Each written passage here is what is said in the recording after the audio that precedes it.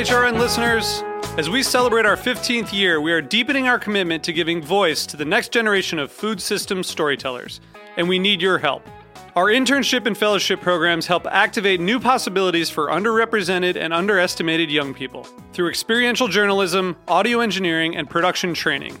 Through these unique programs, HRN helps food equity stewards build essential workforce readiness skills that expand their potential and foster economic mobility. Please consider supporting these critical programs. And with a minimum donation, you can be entered to win a dinner for two at an amazing restaurant in one of 8 cities and tickets to a concert at a great venue in one of those cities. We have incredible partners across the country who have donated, as they also share our passion for helping to educate the next generation of food systems storytellers. Check out heritageradionetwork.org/15 to donate and enter to win today. That's heritageradionetwork.org/15 to donate and enter to win today. And make sure you donate before March 31st. Thank you. This episode is brought to you by Wisconsin Cheese. The great state of Wisconsin is home to the only master cheesemaking program outside of Switzerland. Learn more about Wisconsin's cheesemaking history at wisconsincheese.com. This week on Meat and Three, we're ringing in the start of our 5th season with dispatches from Portland, Oregon's biggest food festival, Feast Portland. We're bringing you words of wisdom on launching a food business from food blogs. Most acquaintances from high school have now tried to start a food or fashion blog in some sense and quit very quickly afterwards. To ice cream shops. Every city you go to, the Salt and Straw is completely different than any other city. We'll bring you insights and anecdotes about the business of the business. We were like, cool, we're going to do this. We're going to try to raise $75,000 and we'll see what happens. And it was like the most gut-wrenching, miserable month. Tune in to Meat and Three, HRN's weekly food news roundup, wherever you listen to podcasts.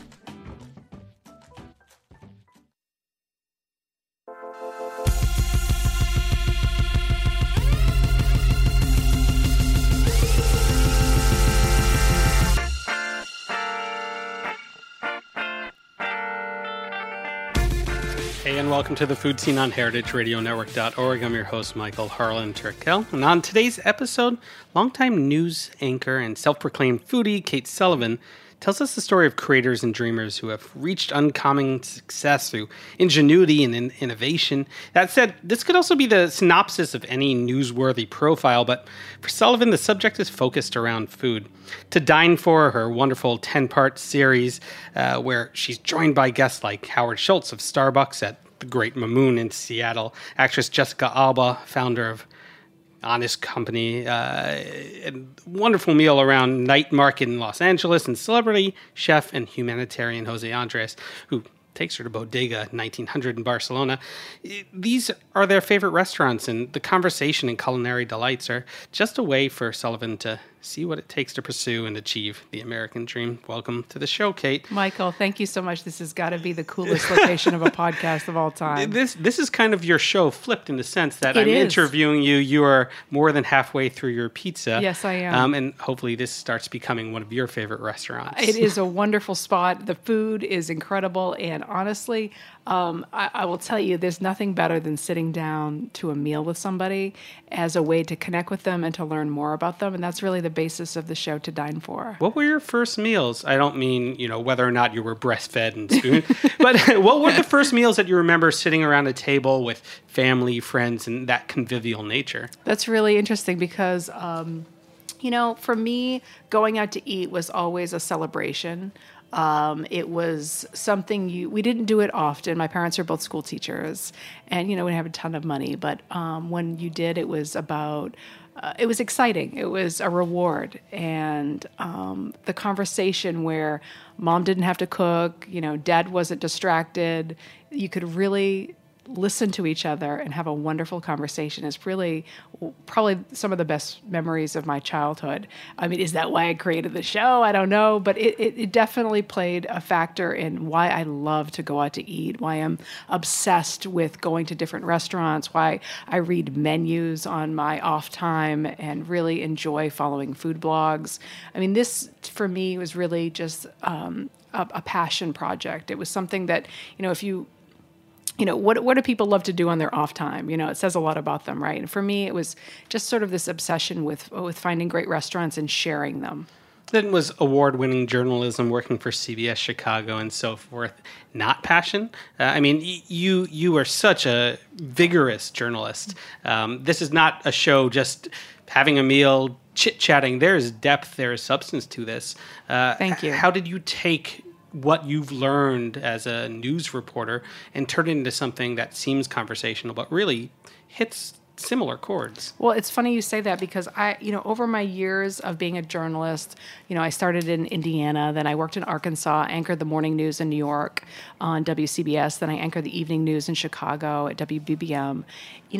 What I learned is when you're doing and you want to do a really great interview, you want to put whoever you're interviewing at ease. And how do you do that? So many people are nervous before they go on camera, and it's just a natural response to being on camera. And it's like, how can you put them in a setting where they really come alive? That's why we take away all the cameras and placate with pizza.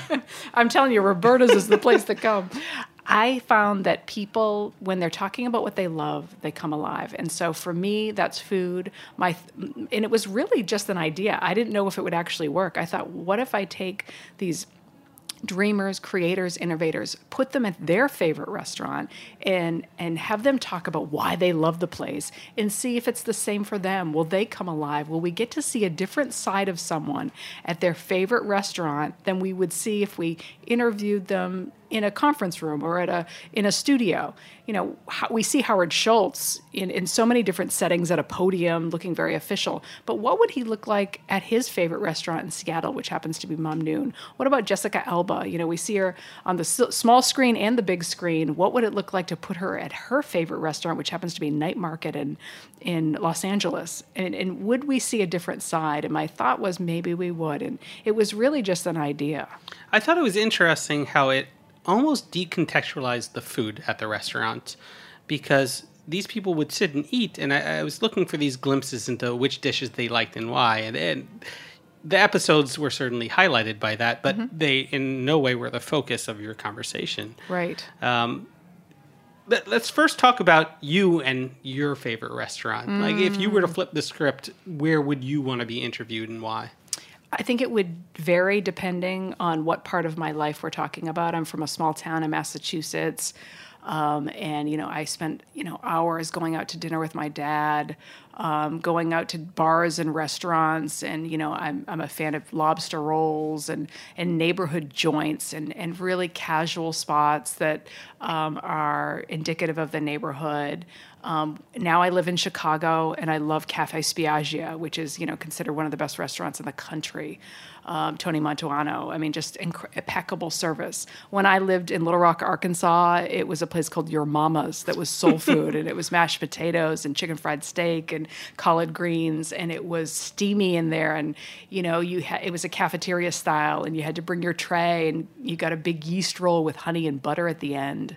And for me, that was indicative of my experience in Little Rock, which is about warm comfort food, a lot of fried everything, and really spending time with people, getting to know them, having a meal that wasn't just, let's eat and get out of here, which I think, growing up on the East Coast, I hate to say it, but that's how a lot of meals are. It's, the idea of sort of the European way of really enjoying your meal, slowing down, letting each course be a moment, letting space in between and really conversation be an entree.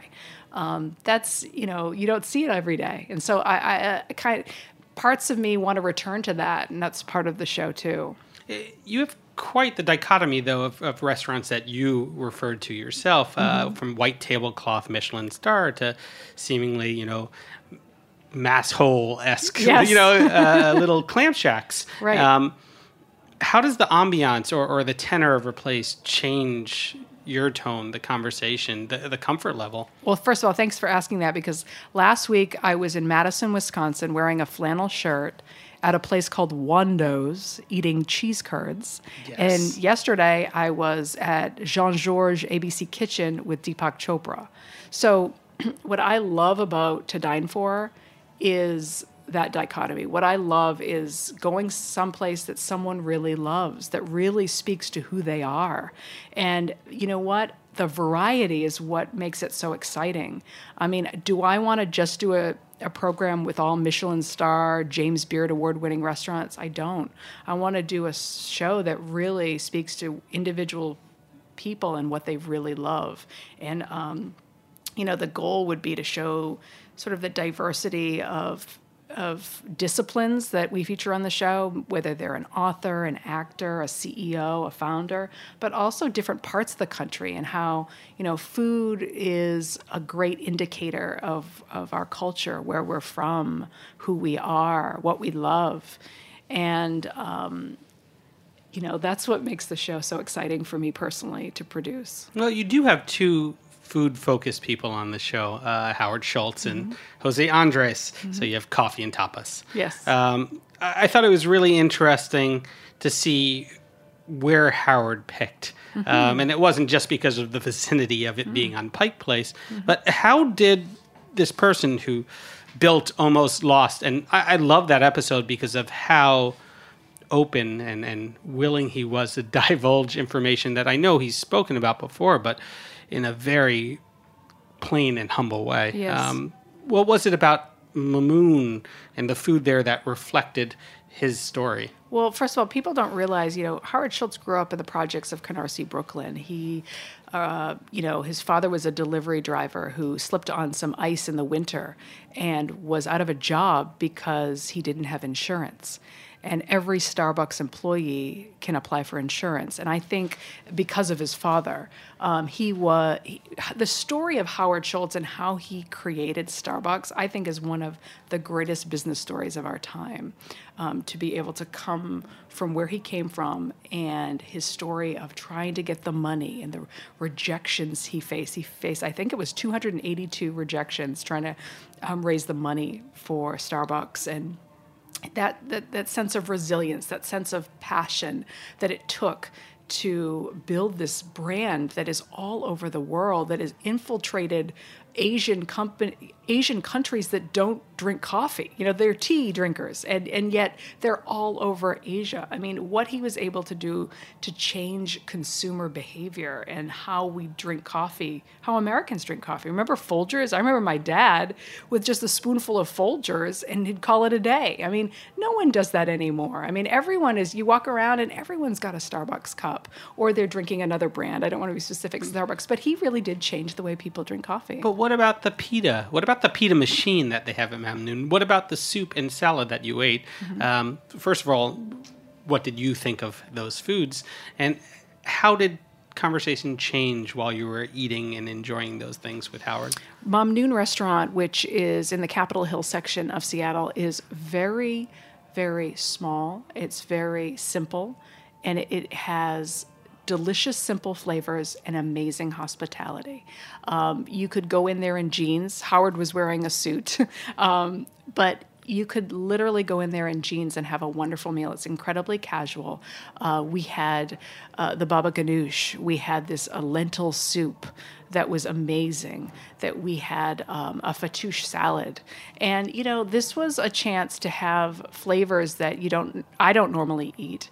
But more than anything, it was a chance to see this wonderful hospitality and this sense of welcoming and a sense of warmth that you get at Mamnoon.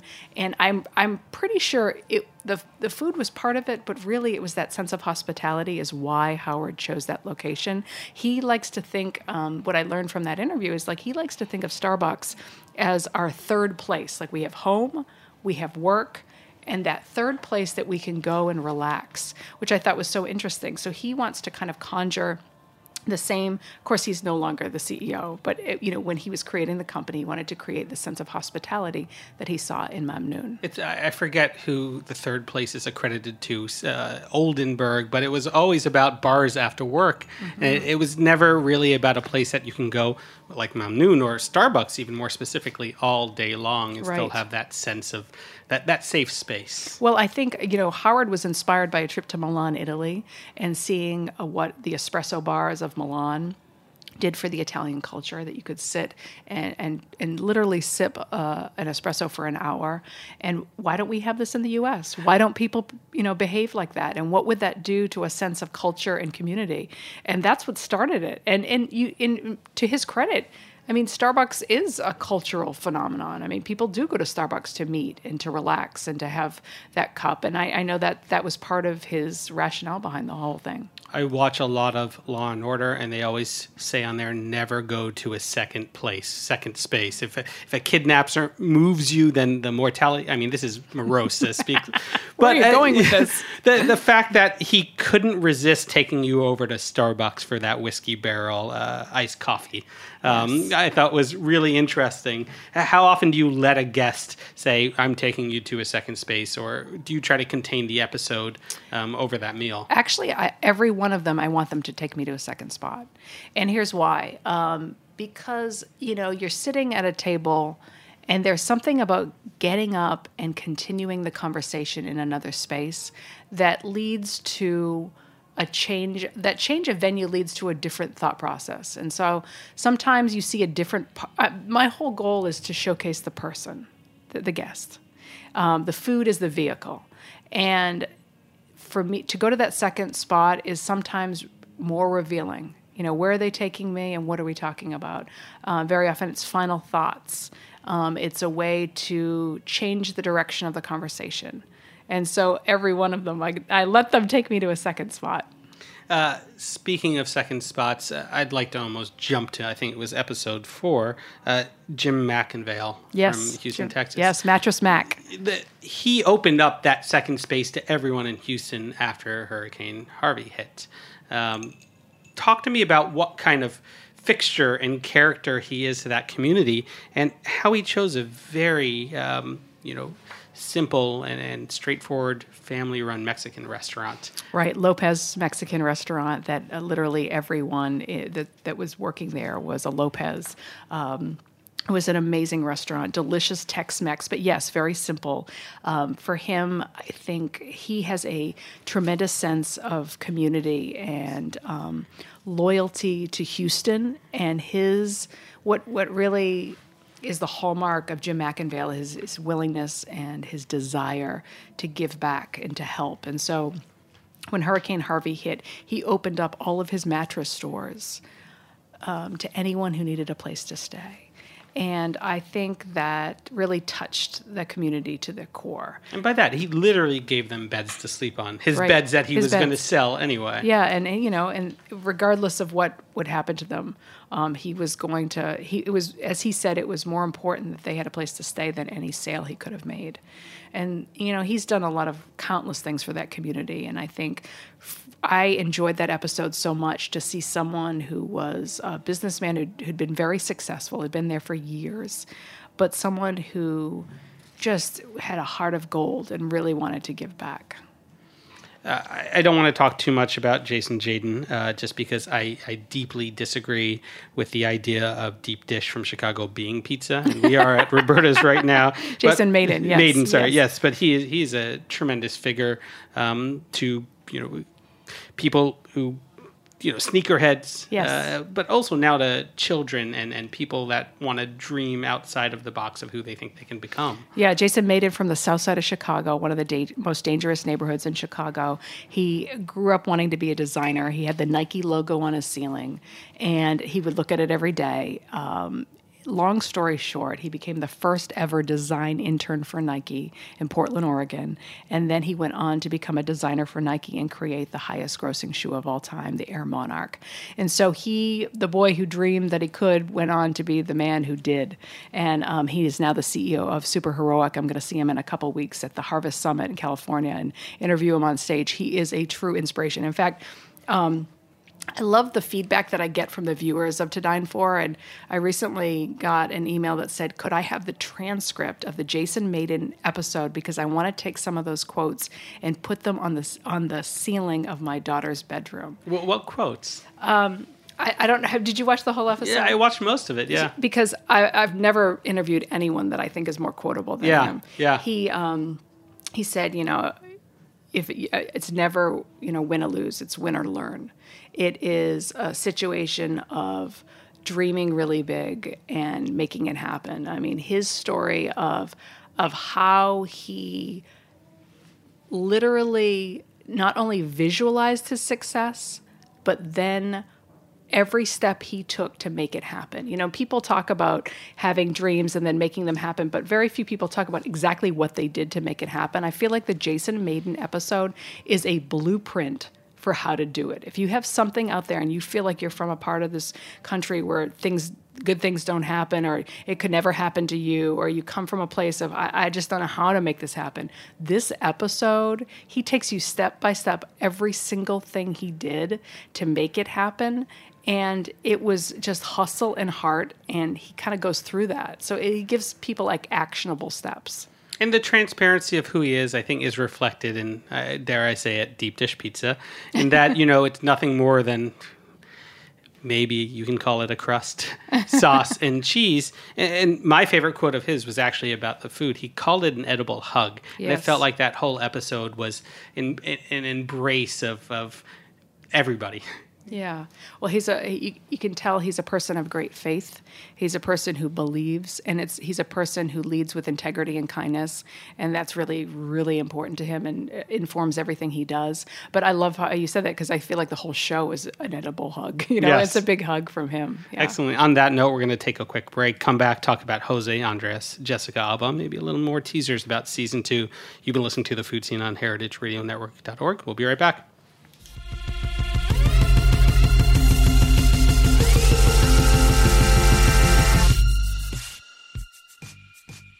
This episode is brought to you by Wisconsin Cheese. Did you know that 90% of Wisconsin's milk is made into cheese? And this is not just any milk. When Swiss, German, and Italian cheesemakers first settled into Wisconsin, they chose their new home because of the special terroir of the region. Its soil and water are nurtured by the goodness of glacial sediment, and those elements lend themselves to the very best milk. Today, Wisconsin produces 25% of all cheeses made in the U.S., and Wisconsin cheeses have won more awards than any other state or country in the world. How did they do it? Wisconsin cheesemakers combined their heritage and tradition with nonstop innovation. They were the first state to establish cheese grade standards and the first to require that every cheese plant be overseen by a licensed cheesemaker. Wisconsin is the only place outside of Europe where one can pursue an elite master cheesemaker certification. All of these impeccably high standards mean Wisconsin produces more than 48% of the nation's specialty cheese.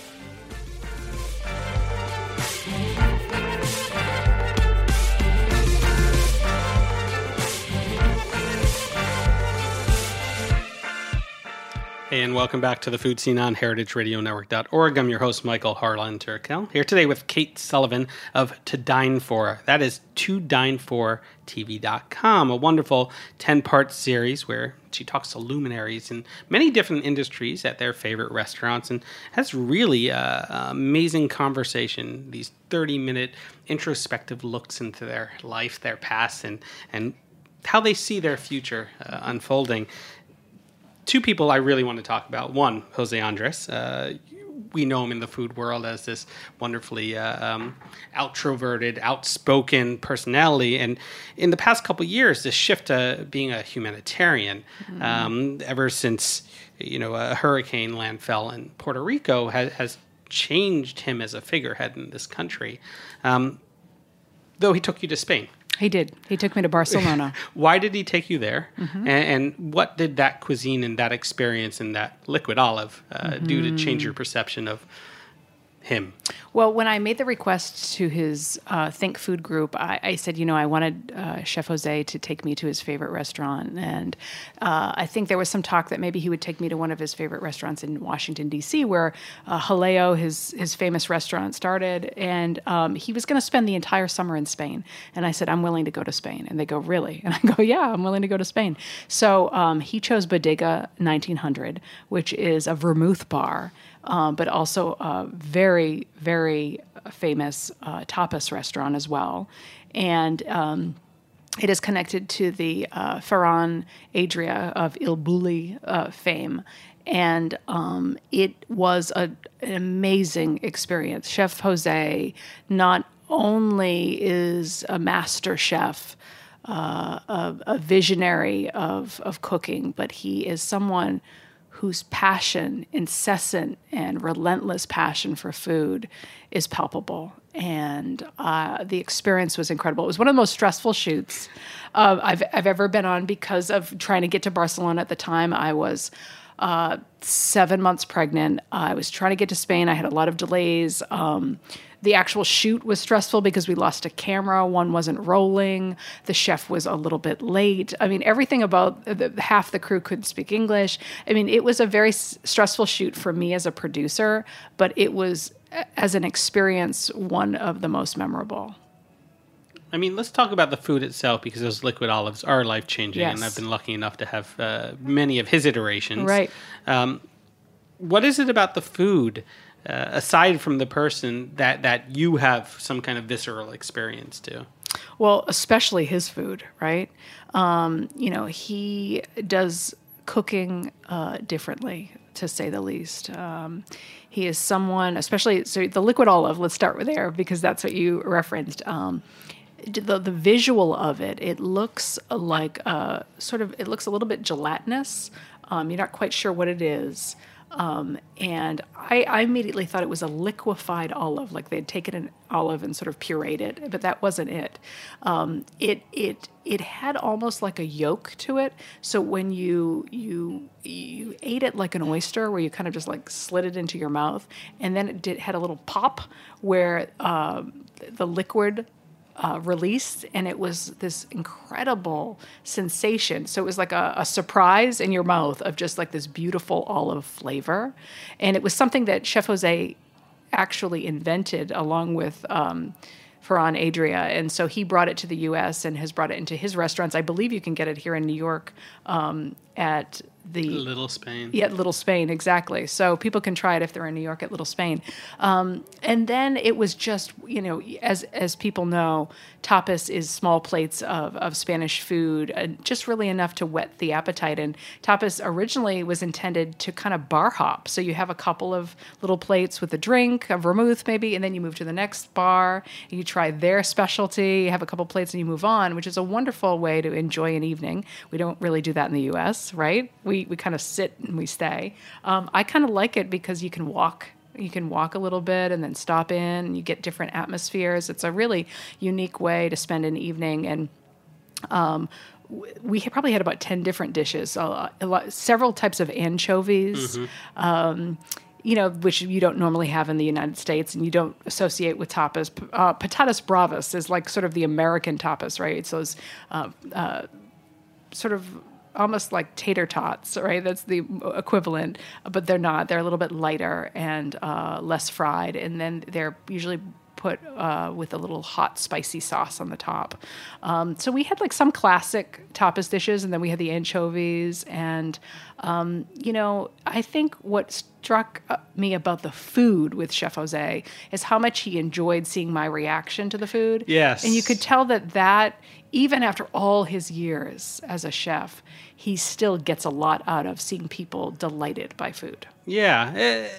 What I also thought was interesting is that he often tries to change the dynamic and be the consummate host. Yes. But as somebody who's interviewing him, how do you sit in the position of I'm asking the questions, yet you see him trying to take the reins and steer it a different way? Do you let that guest, create and forge their own path, and you try to react to that conversation, or do you have an agenda when you sit down with somebody? That's a fantastic question. And I think for me, and like what I hope sets me apart, is my ability to listen. And that sounds so simple, right? Like, who doesn't listen? But listening is not the same thing as thinking. So when you're really listening, you're absorbing what someone's saying and then reacting to ask a question after it. Thinking is when you're sort of like making sure they're finished talking and then ask a question. So for me, like, I try to be very much in the moment, which requires me to be very prepared for the interview, but then throw it all out the window and be ready for anything. You're right. Chef was definitely hosting me with the food, but I was able to get a lot of questions in, and I'm definitely directing the conversation. Are there any questions that you ask and you think to yourself, while you're in that moment of actually, saying it, this is a great question. I can't wait to hear the response. And their answer bombs. A lot of times. Yeah. So what do you do in a situation like that? Yeah, I think you always have a sense of where you want to take the conversation. And I think often you are surprised by what questions get the best answers. And so I think kind of surrendering to the uncertainty of an interview and surrendering to the fact that if some people are self-conscious and they don't want to answer things, and that's okay. Okay. So you gotta be ready with what the next question is, but also absorb their emotion of why they answered it a certain way. And maybe there's an opportunity for a follow-up that's very revealing. Or you just make them eat spicy food. Because I think the moment that broke Jessica Alba, you having a very fluid conversation with her, was when the heat was a little too much for her. Yes. And she's like, but I really love it. And she reaches for the rice and all the vegetables. Night market, Night Plus Market is a twist on contemporary Thai, and there are certain spice levels. And I think the humility that she felt after you seeing her not be able to take the heat figuratively was an interesting pendulum in your conversation. Yeah, she actually swore, but because of PBS, we had to cut that out. What I loved about Jessica Alba's episode was that she really loved that restaurant, and that's the goal of the show. I don't want someone to take me to a place just for show.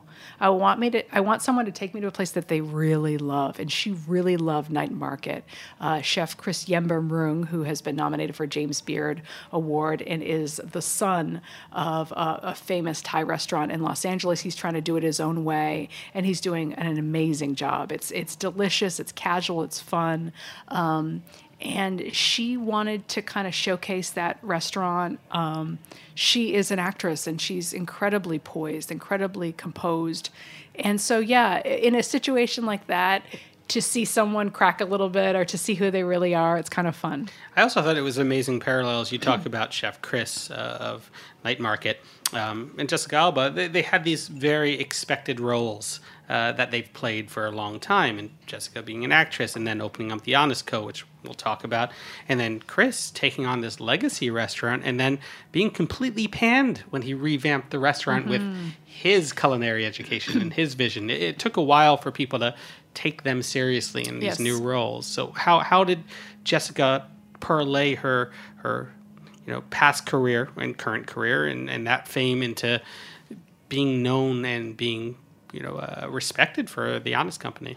My favorite story that she told was when she was pitching the Honest Company to some investors, and they said, why don't you just create a perfume line and put your name on it? Well, let's define what the Honest Company is first. I just had a newborn, so the weight of which diaper to choose and all the cleaning supplies, it's part of the conversation of my life now. Absolutely. The Honest Company is a destination for products that are free of chemicals. It started with cleaning products, but it has extended to a baby line, including diapers, and a lot of products for babies, including lotions and soaps. It's now in makeup, and she's now sort of an empire valued at $1 billion. She's been incredibly successful, but it really started when she had a newborn herself, and she was trying to figure out why her child would break out in a rash after, I believe, had a onesie that had been washed in a certain detergent. And so it became her quest for a healthier world, for a safer world for her children that started this $1 billion brand.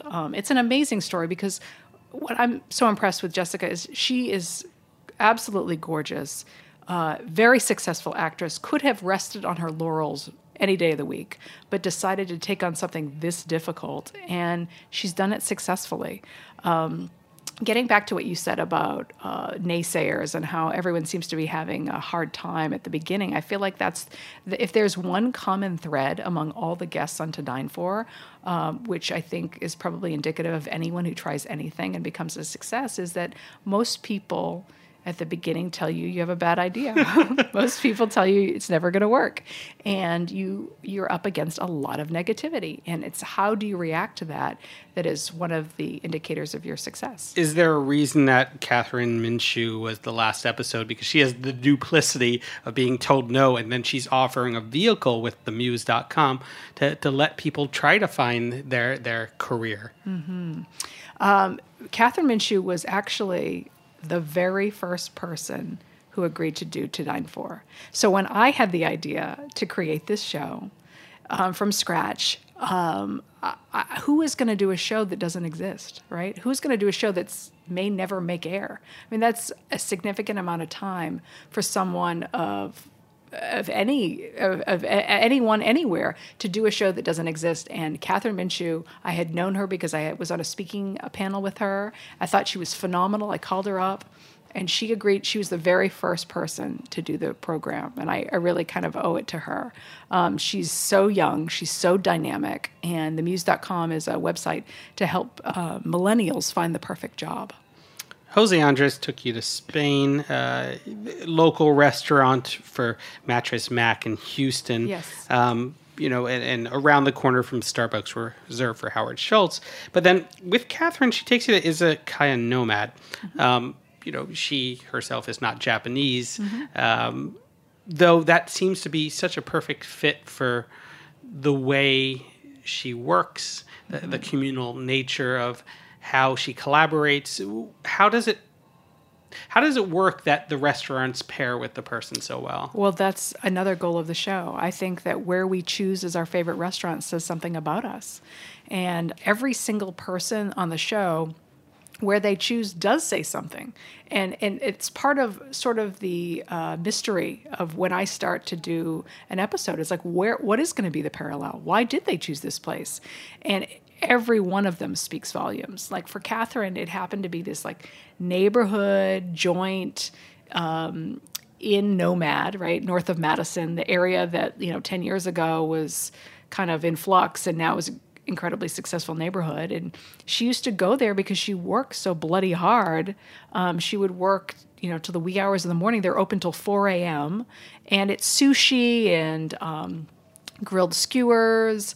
And it's, big Kirin lights. And it's a little divey, a little fun, and very easy. And that's why I thought that was amazing. Here she had experienced some success, but still wanted to go back to Izakaya Nomad. And it was delicious. I think you did such a great episode in that job, being able to eat some of those large maki rolls and still interview. And I wonder how you do that sitting across the table from somebody and taking that bite. You have some pizza in front of you. I haven't seen you take a bite since we've gotten on air, yet 4 slices are missing. But how do you fit that into the flow of things? Yeah, you got to eat, right? The whole point, I can't do a food show and not eat. I love to eat, so it's very authentic to me. I know I'm also producing the show, so I know I can edit it out if I have like spinach in my teeth or cheese hanging off my chin. And I tell the guests that, I would never make them look bad, and I would make sure to edit all that out. But yeah, we really eat on the show. I mean, I think I do more eating than the guests because they do more talking. But it's important. It's really important to enjoy the meal and to make that very much a part of the show. You don't have to tell me both things at once, but can you give us some teasers as to what you ate in season 2 and or who you profiled? Sure. So we really run the gamut in season 2, and I'm so excited about it. We eat at one of the first restaurants in the country that is documented as fusion. It's a restaurant called Crustacean in San Francisco that started by refugees from the Vietnam War who moved into an old deli and started their Vietnamese restaurant. And with no success, they say, why are all the Italians having success? Everyone's eating there. As you know, in San Francisco has that beautiful hill with all Italian restaurants. So they started to create garlic noodles.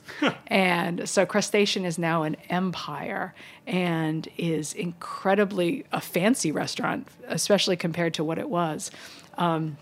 That's one of the restaurants. We end up eating cheese curds in Madison, Wisconsin at a restaurant called Wando's, which is a favorite of college students at the University of Wisconsin-Madison. That was a lot of fun. I did that a couple of weeks ago. We end up at Jean-Georges ABC Kitchen in season 2. We end up in, let me see here, where else did we go? Oh, one of my favorite episodes, we go all the way to Golden, Colorado to eat at a Himalayan restaurant with the flavors of the Himalayan mountains. We have saag paneer and we have mango lassis. So the variety of food is absolutely incredible. And so are the guests. The guests, the only thing they have in common is that they're all dreamers and they all made something happen themselves.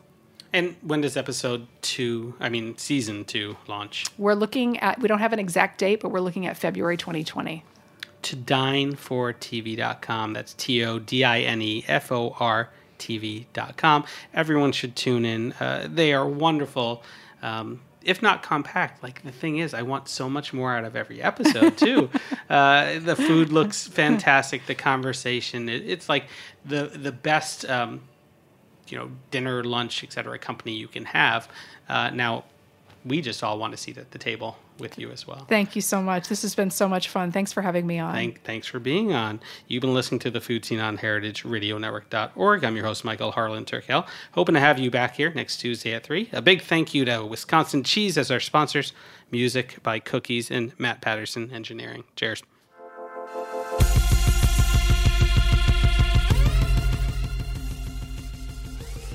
The Food Scene is powered by Simplecast. Thanks for listening to Heritage Radio Network, food radio supported by you. For our freshest content and to learn more about our 10-year anniversary celebration happening all year long, subscribe to our newsletter. Enter your email at the bottom of our website, heritageradionetwork.org, or connect with us on Instagram and Twitter at heritage_radio. You can also find us at facebook.com/Heritage Radio Network. Heritage Radio Network is a nonprofit organization driving conversations to make the world a better, fairer, and more delicious place. And we couldn't do it without support from listeners like you. Want to be a part of the food world's most innovative community? Subscribe to the shows you like, tell your friends, and please join the HRN family by becoming a member. Just click on the beating heart at the top right of our homepage, and thanks for listening.